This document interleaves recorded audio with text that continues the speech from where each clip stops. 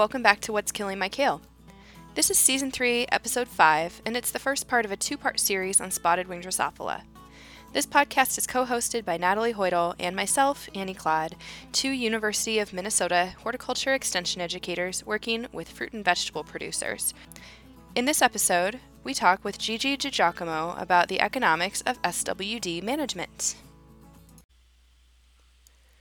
Almost 2 years ago now, we aired a two-part series on spotted winged Drosophila with Mary Rogers and Jim Riddle. You can find those episodes if you scroll down in your podcast feed to 2018. Well, a lot of research has been done since then, and a lot of farmers have learned a lot of new things about this insect through their own experiences, so it's time for an update. Just a quick recap about what we talked about in 2018 before we jump in. At that point, researchers at University of Minnesota, including Mary Rogers and Bill Hutchinson, were working hard to research ways to manage this pest through things like exclusion netting and pruning. Pruning studies on blueberries were showing that pruning bushes more severely could move harvest up, potentially before SWD moves in. It also opens up the canopy more for better spray penetration of either organic or conventional insecticides. At that point, exclusion netting was also showing a lot of promise on a research scale as a non-chemical way to keep out SWD, and farmers and researchers were starting to figure out ways to make this work on a real-life farm scale. Jim Riddle at Blue Fruit Farm told us about how he reduces SWD on his organic berries by harvesting every day and refrigerating the berries immediately after harvesting. Now that we're 2 years down the line, I don't know where time goes, we're going to check back in with Mary, and we're first going to hear from Gigi DiGiacomo, who has been researching the economics of SWD control measures. Let's go there now. Hi, Gigi. Thank you for joining us. Thanks, Annie. I'm really glad to be here. Awesome. Well, we're glad you're doing the work that you are with spotted winged Drosophila. For the remainder of this podcast episode, we can just refer to spotted winged Drosophila as SWD. Okay, sounds good. So I was going to end with this question, but I thought it would be more fun to actually start with it since we're in the middle of the pandemic right now and everybody might just need something fun to think about. So is it true that the Twin Cities consume more berries per household than any other city in the U.S.? Yes, it is. Driscoll's reported in July of 2017 that the Twin Cities households consumed 132% more fresh raspberries on average than U.S. households, which explains why they named us the raspberry consumption capital of America. So with that kind of a name, I thought I'd better look into this a bit more. And so as part of our research, I quantified Minnesota raspberry consumption and estimated that Minnesotans consume about 5.5 million pounds of fresh raspberries every year. Now, our growers are producing 1.4 million pounds of raspberries when we factor in yield losses due to SWD, which we'll talk about, I'm sure, in a little bit. But to me, that says that Minnesota raspberry growers really have an opportunity to increase sales of locally grown raspberries if we can reduce SWD-related losses on existing farms and give growers, a reason to expand their acreage. Yeah, absolutely. So basically, we eat a lot of berries in Minnesota, and there's probably a pretty big demand for more local berries. And yeah, if we can fight SWD and not let that ruin everything, we can really meet a market demand here. So that is so cool and ridiculous that we eat so many raspberries in this state. I love that fact. I know, who would have thought, right? It's probably our desire for all that sunshine and fresh goodness when we live in a state with a lot of cold and snow, right? Yeah, absolutely. I know that there's a time in every summer when I just start getting a craving for raspberry pie.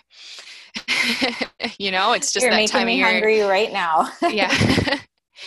And as I understand it, you're doing a lot, and you have done a lot over the past couple of years to help make sure that Minnesota growers, and not just Minnesota, but I feel like this applies to a lot of growers in the upper Midwest, can keep producing berries despite SWD. So it sounds like you've dedicated a lot of time in the last couple of years to understanding how SWD is impacting berry producers in Minnesota and the economic impact it's having. And I think this is really an important contribution because we need to understand the scope of the problem in order to best fix it. So, what is the economic toll that SWD is playing on our Minnesota berry growers? Yeah, SWD has turned what I think has always been a relatively low input, high value, you know, fruit crops like raspberries into more management intensive enterprises with shrinking profit margins. It was something, berries have always been something that growers, could make relatively, I think a good income at. We have a lot of U-pick operations. Most of our berry growers are U-pick. And so it was a nice way to add income, to their operation during this summer season and, early fall. But SWD now is economically affecting growers in several ways and making it much more difficult for them to break even or, make money. The first is in the form of reduced income through yield loss. So according to our grower surveys, which I think we'll talk a little bit more about in a bit, but according to our grower surveys, SWD has on average accounted for a 20% yield loss for raspberry growers, a 20% yield loss for strawberry growers, and about 5% yield loss for blueberry growers. So this means that raspberry and strawberry growers were unable to harvest or market 20% of their crops due to SWD. Yeah, it's pretty significant. And the retail value of those losses for raspberries, for example, is about $2.36 million per year for 1 year. We haven't done the calculations for strawberries yet, but we know that, we have more strawberry growers, or at least more acreage in the state of Minnesota than we do raspberry growers, or raspberry acreage. So I expect that the strawberry losses would be just as significant. Okay. And if I can just say a couple more things, go ahead. That those yield losses don't take into account the losses to the grower in the form of input costs, such as what they're paying for pesticides and equipment and labor to implement a lot of their control strategies. So most growers, both organic and non-organic, are utilizing very labor-intensive strategies to try to control SWDs, such as, increased harvest frequency. They're harvesting instead of 2 times a week, or 3 times a week on weekends. Now they're going out and harvesting, 3, 4, 5 times a week. They're doing more canopy pruning to open up the raspberry canopies and allow light and airflow, into the lower part of the plants. And they're doing a lot of spraying. And then finally, I think we have to factor in that opportunity cost of lost seasonal sales. Remember, we just talked about how many raspberries Minnesotans eat, and that there are opportunities for growers to expand their sales. Well, that's a loss too, that SWD has created. Yeah. And I feel like the economics and the research really tie in together a lot in this. And so that's why it's so valuable that you're working with Mary Rogers' lab to try to solve this problem together, because we talk about these solutions that researchers are coming up with for SWD, which are extremely valuable, but we always have to think about the economics behind them. And that's something our growers ask us about a lot too, with every research finding that we put out. The question is, well, what are the economics of this? So absolutely, if it might work, it might, we might solve the problem of SWD, but if the costs outweigh the benefits, then there's really no point. So so by working that's together, what we're working on next, is the cost benefit analysis for a lot of these different strategies. Yeah, absolutely. So how have you been surveying growers to learn about this? Basically tell us about your project and how you're getting these results. Are you going to the growers directly, sending out a survey? How does it work? Yeah, we've conducted several surveys now. we did 2 electronic surveys to all Minnesota fruit growers in 2017. And then we did another follow-up telephone survey with individual raspberry growers in 2018. And the first electronic survey went out to 157 Minnesota fruit growers, and we had a 52% response rate. It was primarily raspberry, strawberry, and blueberry growers.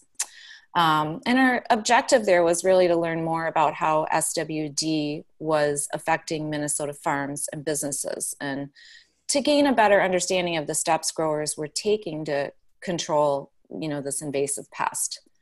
And from that first survey, we learned that about 71% of growers who responded were experiencing some level of SWD infestation.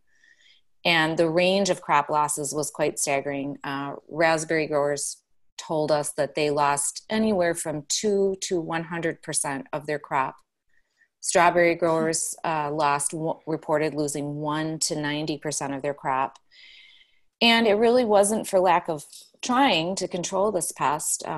74% of growers told us that they were actively managing to try to reduce SWD infestation. Okay. And so that leads us into the next question, because you're not only talking to growers about the economic toll that it's playing on them, but you're talking to them also about what methods they're using to control SWD, right? Because that's a big part of the economic equation. Right. So what did you find are some of the most popular methods that growers are using to combat SWD? Well, pesticides are number one. Both conventional pesticides like Mustang Max and the, OMRI approved organic biopesticides such as spinosad.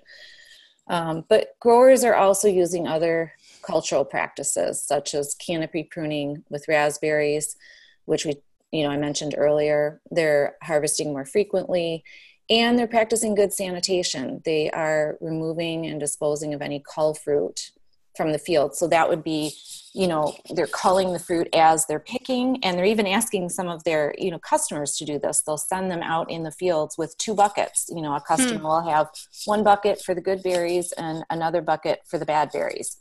And then they're also going through, at the end of the day, and any berries that have fallen to the ground or, landed there otherwise, they're cleaning those berries up. So they're trying to, reduce any, anything that would remain for the SWD flies to lay their eggs in. They're trying to clean all of that out. And, so what I found most interesting though, is that growers who are managing for SWD are using at least 2 to 3 different control strategies. So they're not relying on just one. Mm-hmm. Even the growers that are applying pesticides are also practicing some of these other control strategies. Mm-hmm. And I think they're very cognizant that, pesticide resistance issues.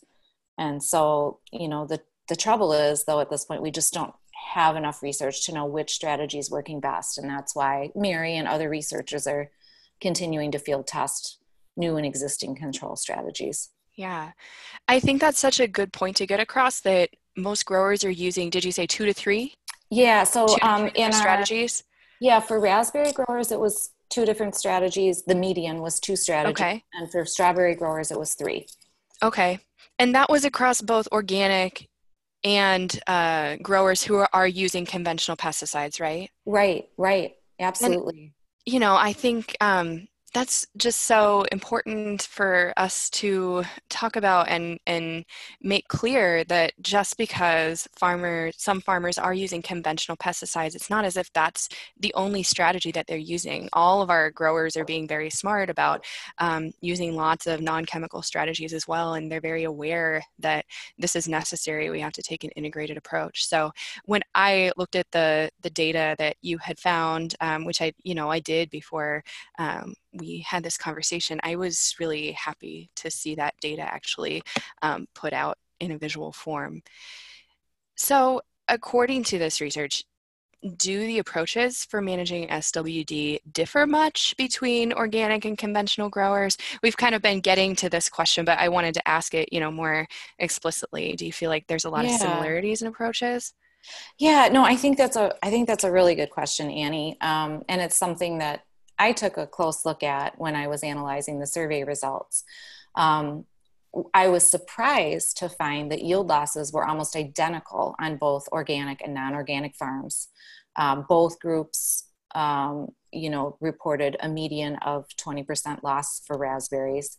Um, but there were Hmm. differences in the type of control strategies implemented. So even though both groups are implementing a variety of control practices, the type of practices did differ. So non-organic growers did tend to rely on that rotation of pesticides in combination with usually one cultural control. Okay. And then organic growers, on the other hand, were relying much more on solely on cultural controls, but some were using the pesticides or biopesticides as well. And I would have to say, the increased harvest frequency was probably the technique or practice that the organic growers were using the most. Um, and let's see, I'm trying to think if there was anything else. But I think, okay, so on the telephone survey, when I spoke with both organic and non-organic growers, and I should say that for the telephone survey, I ended up talking to a lot more non-organic growers, but for our electronic survey, we had about equal, numbers of organic and non-organic report back. Um, but when I spoke with folks for our telephone survey, and I asked them to estimate the amount of time dedicated to SWD during pre-harvest, harvest, and post-harvest season, we found that non-organic growers were actually spending more time on SWD management than the organic. So our Hmm. non-organic growers spent 20 hours per week per acre just during that pre-harvest and post-harvest season, Hmm. those which is about 12 weeks. So they spent about 20 hours per week per acre on SWD controls. And that does not include the actual harvesting, though. I have to say that. So it would just Hmm. include any of those um, other strategies or practices. Whereas organic growers were only spending about 15 hours per week. And so that Where that does make a difference. That does, add up. where do you think that difference in time is coming from? I think the non-organic growers are spending a lot of time on the spraying. They have a Mm-hmm. rotation. They're out there. They're really carefully timing their spray intervals. They're getting out there, a lot more. I would have thought that the organic growers would have had more time because it seems like the cultural controls would be more labor intensive. But I think Mm-hmm. because the non-organic growers are doing both, the spraying and the cultural controls, they are in the end spending more time out there. Right. So you were saying that the time spent controlling SWD was a bit higher for conventional growers compared to organic growers. And I'm curious, like where the discrepancy is, do you think, with that? And did that factor in harvest timing? No. So first of all, the hours that we measured did not factor in harvest time, and that's because about 90% of our growers are managing U-pick operations, and so with so many pickers and harvesters out there, families with kids, it just simply wasn't feasible to efficiently measure the harvest time that was going on these farms, and um, so we did not measure that, but the times do include all other strategies, control strategies for SWD. So the application of pesticides or biopesticides and all those cultural controls that we've been talking about. And you asked where the discrepancy in time comes from. We only surveyed about 35 growers by telephone, and that's where we asked some of those detailed questions. And so I'd like to do more follow-up to, really dig into that question because I'm curious myself. But based on, those 35 growers that we talked to, I think it has to do with the non-organic growers spending so much time on the spraying. They're very careful about spray intervals and they are really staying on top of it. So I think they're spending more time out in the field doing that plus the cultural controls, whereas the organic growers are doing less. Some of them are doing spraying, but they're doing less of it. And, they're spending more time on cultural controls, including that increased harvest frequency. So I think if we could measure that, the harvest frequency, then, we might get a clearer picture too. And the organic growers might be spending just as much time as the non-organic growers. And so we have funding or a proposal in right now for funding with Mary Rogers and her crew, and we're really hoping to be able to do some field tests this next year or two, where we're doing some timed, trials, looking at how much time it takes to harvest. So we'll see. It'll be interesting to see what those studies can tell us. Yeah, I'm glad that there's more research still happening. I think this is such an important question. And when I talk to growers about SWD throughout the conference season in the summer, this is one of the big topics that comes up. So keep up the good work. And Thank you. I want to make sure we touch on the importance of survey participation. Growers have so many surveys that they're asked to participate in throughout the year. And, I've sent out surveys as well. And it can be hard for growers to filter through them and prioritize which surveys are most important to them. So in your words, why is it important for growers to participate in survey work like this on pest management, on SWD and economics?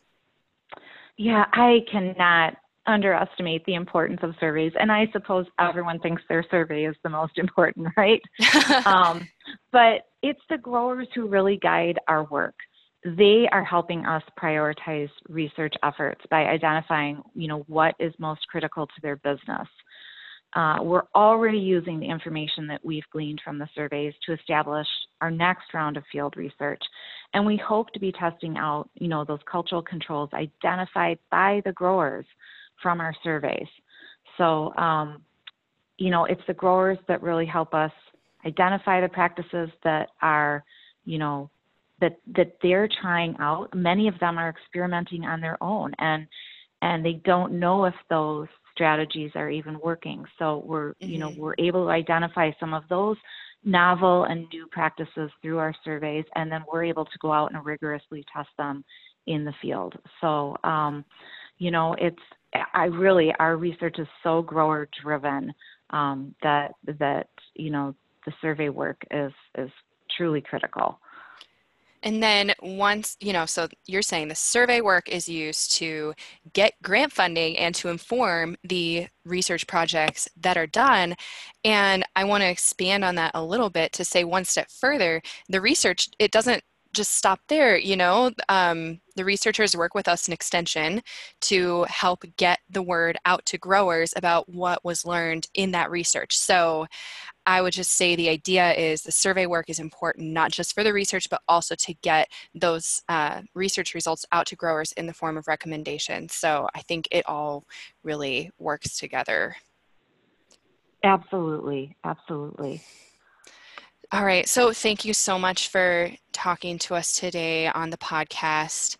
This podcast episode is part of a series on spotted-winged Drosophila updates in Minnesota. So we will also be talking to Mary Rogers on this podcast to get an update on the field research side of things. And again, Gigi and Mary and others in this group are working closely together to make sure that the economics and the research and me with the extension, we're all working together to help growers with this spotted-winged Drosophila problem, which we understand is a significant issue. So we're trying to find solutions. So thank you for coming today, and we'll talk to you later. Thank you so much, Annie. It was my pleasure.